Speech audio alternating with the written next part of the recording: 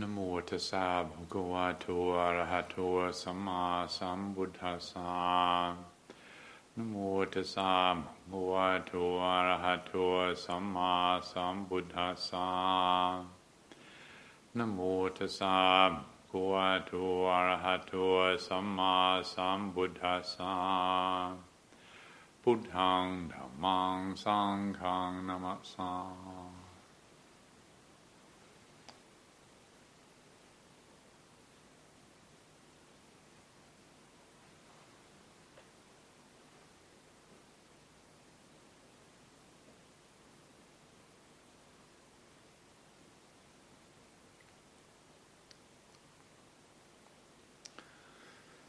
Those of us living here at the moment will be aware that tonight we begin a week of formal retreat, and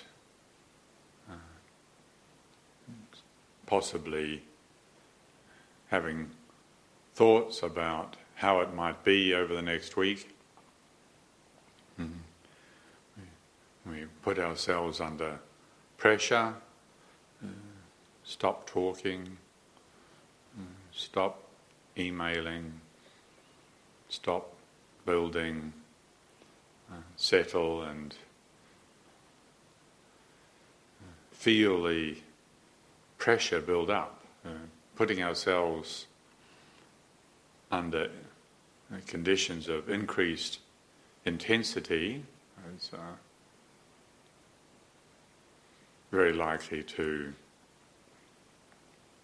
reveal aspects of ourselves that perhaps we haven't seen before. And this, of course, is the point of it. We want to see all aspects of our being, to meet all aspects of our being and to let go of all aspects of our being. We understand that the habit of clinging is the cause of feelings of limitation that we all suffer from, and we're all interested in going beyond that. But of course we don't know what's going to happen over the next week. Well, we never know what's going to happen over the next week, but in a circumstance such as this, where we intentionally practicing renunciation and increasing the pressure, greater likelihood of meeting ourselves in ways that we haven't met ourselves before. And it's helpful in such a situation to take care to not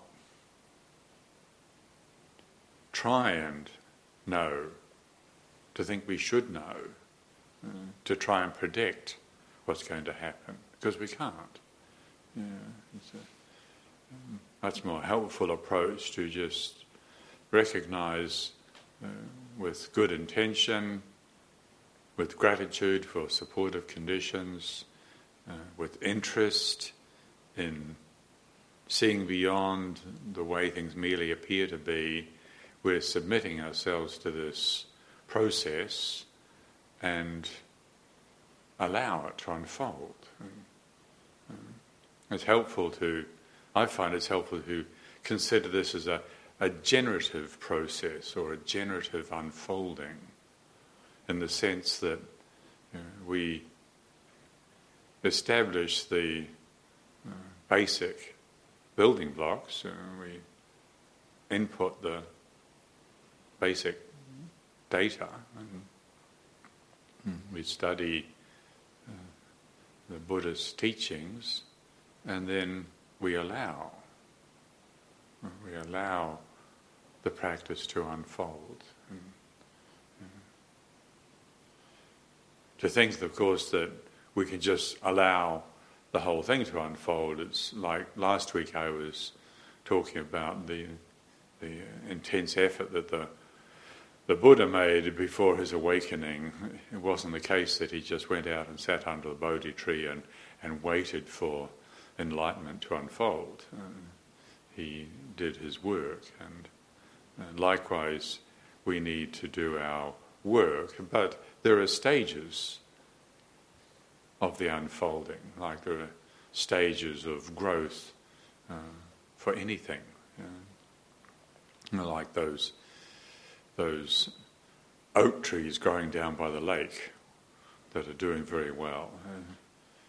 At some stage, somebody had an acorn which they carefully planted in some potting compost and waited for it to germinate and took very, very good care of it, and then watched it sprout and kept taking very good care of it, watering it, looking after it, and until it got a little bit established, and then maybe needed a little supportive stake, and then maybe at some stage, it did at some stage get put outdoors until eventually it got transplanted down there beside the lake, but it still had a guard and it still had a stake, and now some of those young trees, the guards are being removed, and we can forget about it. The oak trees are taking care of themselves, and likewise our practice. And we certainly need to pay attention to the basic building blocks. We need to establish the body-mind in sila, in integrity, and so we make an effort with the cultivation of the precepts, and then we experience the benefit, which is self-confidence, self-trust. Self-trust doesn't just happen, self-trust is cultivated, and with samadhi, with steadiness of mind. The mind is not necessarily going to be steady. Our senses, seeing, hearing, smelling, tasting, touching, the mind can actually be all over the place. But with cultivation of discipline of attention, we experience the benefit of a steadiness of mind. We cultivate the steadiness. So, same with panya, or discernment, and we exercise the ability to reflect wisely on conditions. We cultivate discernment, and so this is our work, this is our job, this is our responsibility, and we've all been doing this for some time, establishing the body-mind and self-confidence, self-trust, and steadiness, discernment, and we need to take note that things do reach a point where we can pull back from doing the practice and trust, allow. It's a different stage of development. And we can forget about those oak trees down there now. They'll look after themselves. Well, they won't, as the case may be, but we've done our bit. Or like the garden, the lovely garden next to the Dhamma hall here. I can remember some years ago when it was what we called the stack yard, which was the part of the farmyard where it's usually stacks of hay or grain piled up, but in this case it was where all the rubbish was dumped. All the old bits of farm machinery and building materials, everything else was dumped in the stack yard whilst we renovated these buildings, and it was the last part of the property to be developed. And well, now it's a really lovely garden. But we didn't build the garden. What we did do was we cleaned away the rubbish, and we levelled it off, and we built the stone shrine and the pergola and the pond, and then strategically placed some of those beautiful big boulders, so we get a little architecture around the property and places to sit on, and then plant the shrubs and the ferns, and that's our job done. We step back and allow garden. But we can't necessarily predict what it's going to look like. As it happened, it turned out very beautiful. But we didn't do the beauty of the garden. That's nature. But we do have our bit to do. And it's useful to contemplate like this, because if we're not aware of the different stages of practice or the different stages of development, we can be obsessing on the level of doing, and predicting and speculating, and that doesn't help. It just wouldn't be helpful to keep going out to the garden and pulling the plants out and seeing if the roots were growing or not. We have to plant them and then let them be. And likewise with our practice, as we enter retreat, we've all, for some time now, been studying about the Buddha and Buddha's teachings, and establishing the body-mind and these qualities of self-trust, self-confidence, steadiness, discernment. And it's okay to stop speculating, stop predicting, and allow.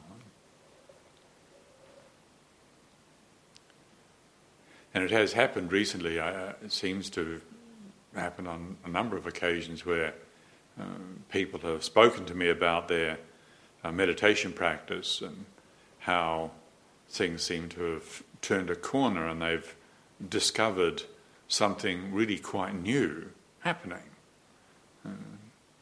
It's to do with this allowing rather than doing. And in one case, was a young fellow who's been practicing for a while was explaining to me this conflict that he's used to getting caught up into, where he's got a lot of space or a lot of time on his hands and not knowing what to do. What should I do with my time? Should I distract myself by going and doing some work? There's always work to be done. There's always something more that we can be doing physically, and doing exercise routine or cleaning up. Or should I be doing my meditation? Should I be doing some sitting meditation or doing some walking meditation or contemplating loving kindness? Or should I be doing body sweeping? And he was explaining how he was painfully familiar with this conflict that occurs when the space that he's in is not defined, when he's not being told what to do.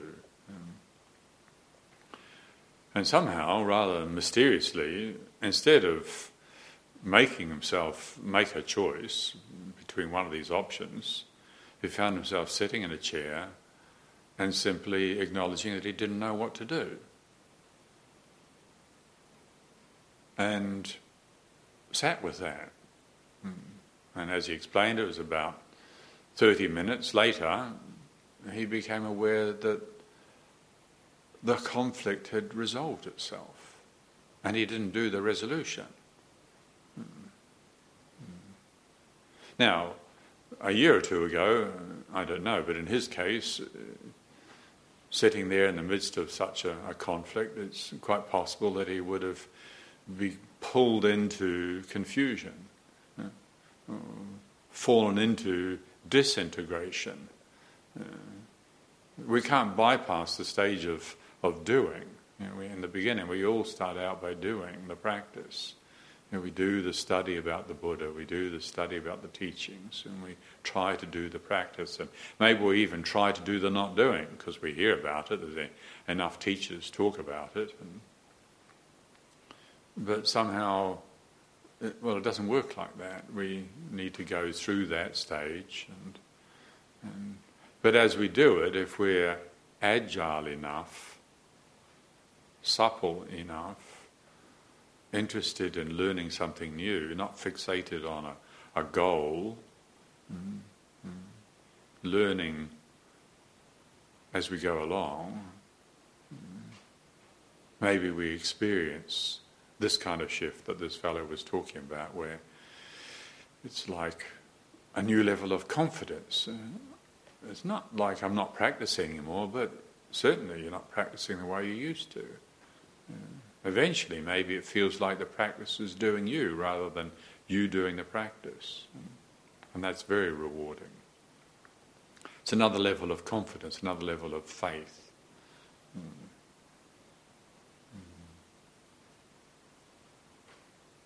And that's the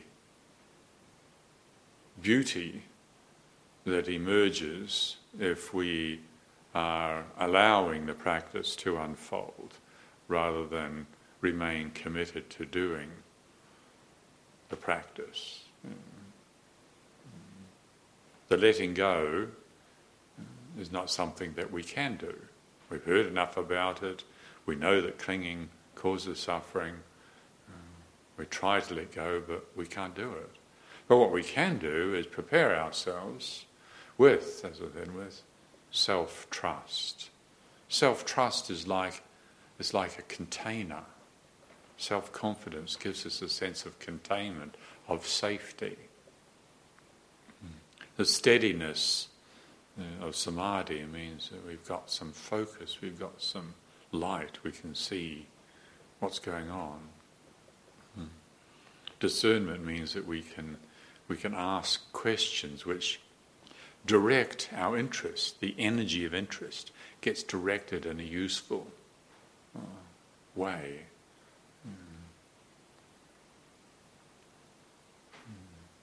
And then, wonderfully, we meet ourselves in a way we've never met ourselves before.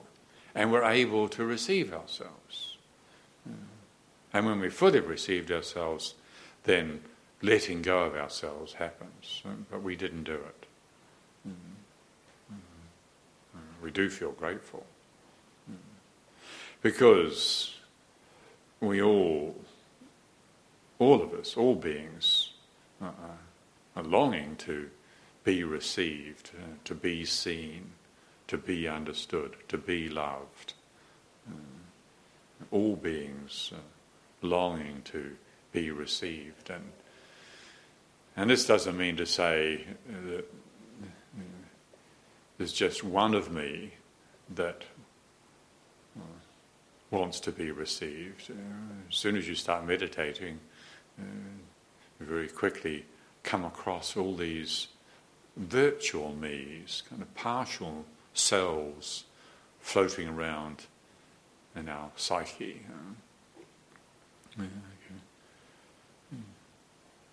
Probably most of us have had the experience when we start meditating to be surprised at how vivid the memories can be of earlier me's. The 11-year-old me that was humiliated by my school teacher in front of the class, or the 17-year-old self arguing with my father because he wouldn't lend me the car. Not just a mental image, but a visceral, vivid experience of somebody being here many years ago. So it's helpful to consider these different selves that are waiting to be received, and to develop the skill, the preparedness, the readiness, and to not be too surprised. Because the last thing these partial selves need is to be rejected or judged or pushed back down into unawareness. We start meditating and increasing the light of awareness, and like ghosts, these disembodied selves float up into awareness. If we're not prepared for it, we maybe get overly surprised and push them back into unawareness. That would be really unfortunate. What's skillful, what's helpful, is to say, yes, welcome, pleased to meet you, to receive this being, no judgment, and then receiving ourselves, we can let go of ourselves. Letting go happens.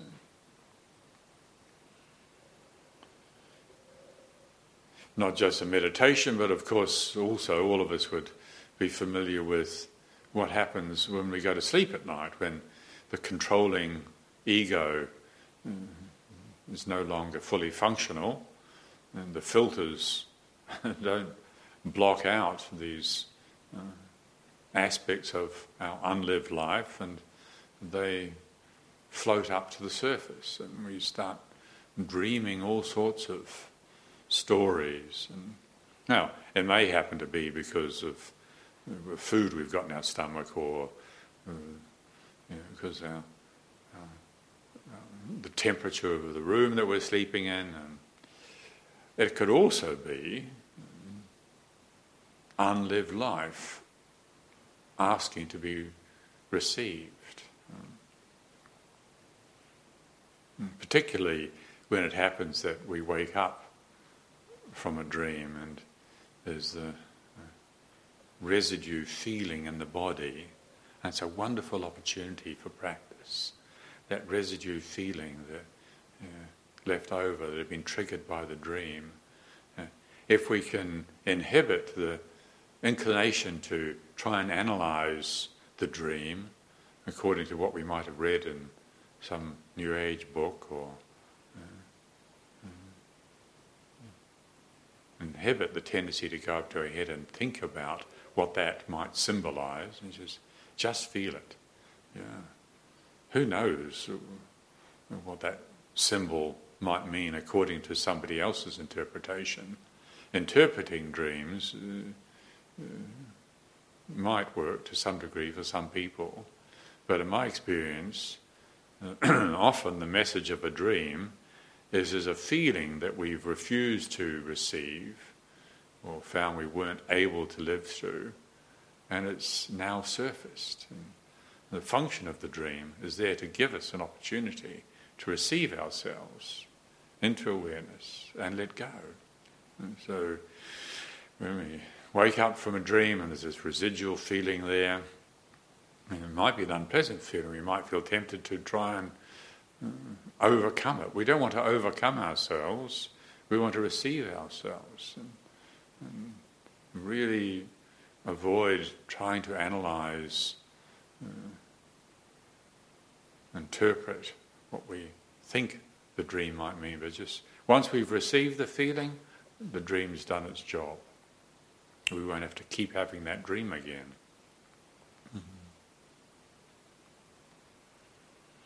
It seems to me that it could well be similar in the case where people just love going to see movies or read novels.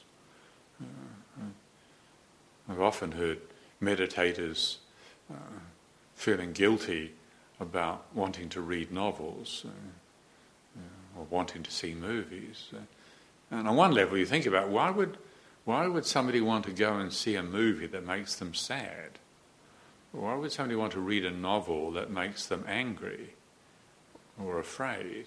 Well, these symbols, as in dreams, these symbols are sometimes symptomatic of unlived selves, as I was saying, like disembodied ghosts floating around in our psyche, because we didn't have the awareness, we didn't have the presence.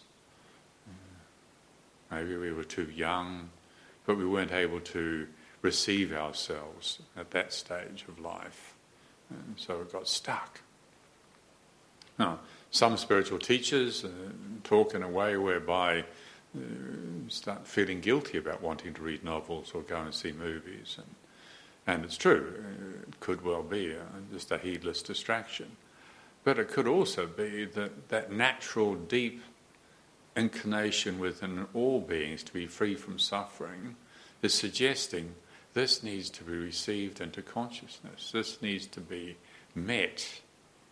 This self is waiting to be met, to be received, and to be released. And so we don't have to necessarily judge these impulses.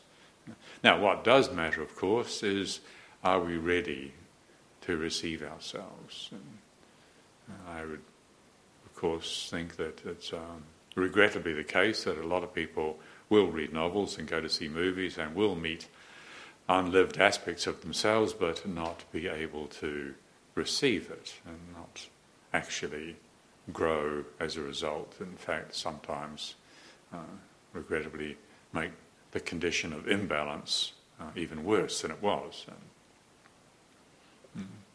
So it matters that we've prepared ourselves with the building blocks, the abilities, so that as the process unfolds, as the path appears in front of us, that we're ready for it. And there's always something we can do about that. But let's not get caught in the doing mode. Understanding the function of sila, understanding the function of precepts. Not a lot of wisdom around when it comes to precepts and cultivating sila. So often it's the case that people think that developing sila or keeping precepts is all about being good, so that we can avoid being judged by some external authority. That's a very regrettable misappreciation.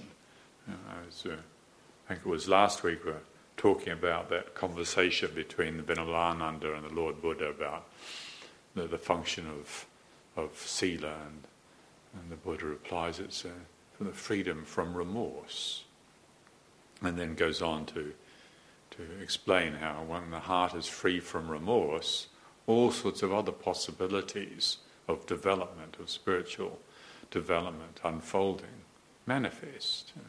But when the heart is not free from remorse, then we don't feel safe.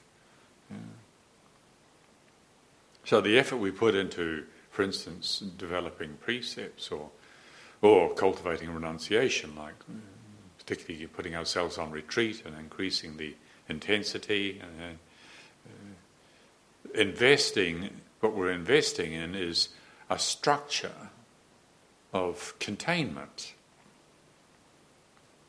It's like building an inner container within which we feel safe. Like that young fellow I was mentioning a minute ago, who was sitting there for 30 minutes, not taking sides with the possibilities of what he thought he should be doing, but just being there for the conflict, refusing to try and resolve it until it resolved itself. In that case, I would suggest that he had enough self-trust, he had enough of a container to feel he wasn't going to be pulled into conflict, wasn't going to be pulled apart into disintegration. Sometimes people put themselves on retreat, put themselves under pressure, increase the intensity, and regrettably it doesn't bring the benefit they were hoping for. Why? Maybe because they don't have that container in place, or feel threatened by confusion. They fall into becoming confused. Feel threatened by disintegration. They fall into disintegration. So when we understand this, we can appreciate that cultivating impeccability is really worthwhile. It's really got nothing to do with what anybody else thinks. Any external authority, it's none of their business. It's our business, it's our heart's business. Cultivating impeccability doesn't just make the heart strong in the sense of becoming rigid and cold-hearted and boring. That's definitely not the benefit of precepts. Rather, it conduces to the sense of safety, the container within which one can relax and trust, open up and receive all aspects of ourselves.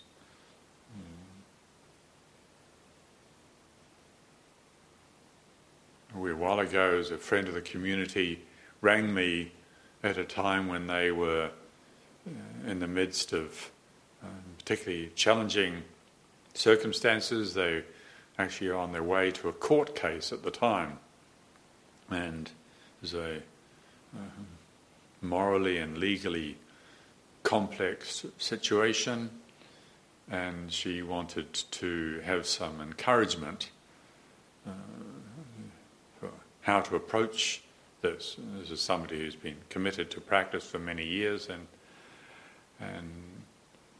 I didn't know the particular circumstances and was very cautious about giving any advice. But what I did feel I could contribute was say, well, just bring to heart, bring to mind your commitment to cultivating integrity, your commitment to developing the precepts. All these years that you've put into developing precepts, just bring this to heart, bring this to mind. Just keep reflecting on this. And she later told me that was actually the thing that helped her most during that ordeal. It was a very challenging experience, but she survived it, and since then she's had no reservations about how she handled it.